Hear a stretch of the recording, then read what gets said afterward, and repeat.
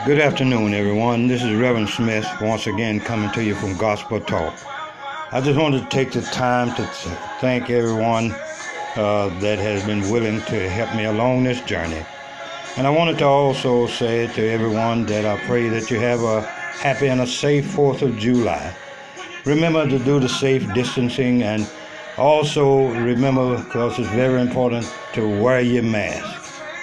And with that being said, I wanted to take the opportunity to say a prayer not only for myself but for all that may be listening and all that are in this world. And my prayer goes as, our God, our Father, we turn to you with the light of the morning, thankful for thy mercies and trusting in your care.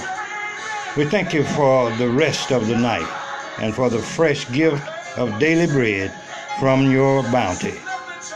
We thank you for the renewal of strength and for the opportunities of service that await us. We thank you, Father, for the dear bonds of family affection and for the counsel and comfort of your word. Help us, O Lord, this day to bear each other's burdens and to serve thee by serving our fellow man.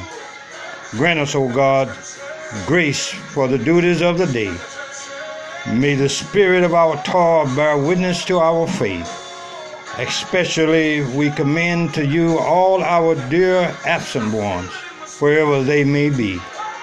Though we see them not, we rejoice that thine eyes upon them and your care enfolds them. May our church be a true household of faith. Bless our nation. May it uphold the banner of righteousness. Bless all who labor for the poor and the suffering. Be with those who in distant lands proclaim your love, and hasten the day when all shall know and serve thee. Keep us, O Father, through the day, and bring us to its close in peace. And Father, we ask it all in the name of Jesus Christ, our Lord and Savior. To him be glory, power, and dominion both now and forever. For it is in Jesus' name I do pray.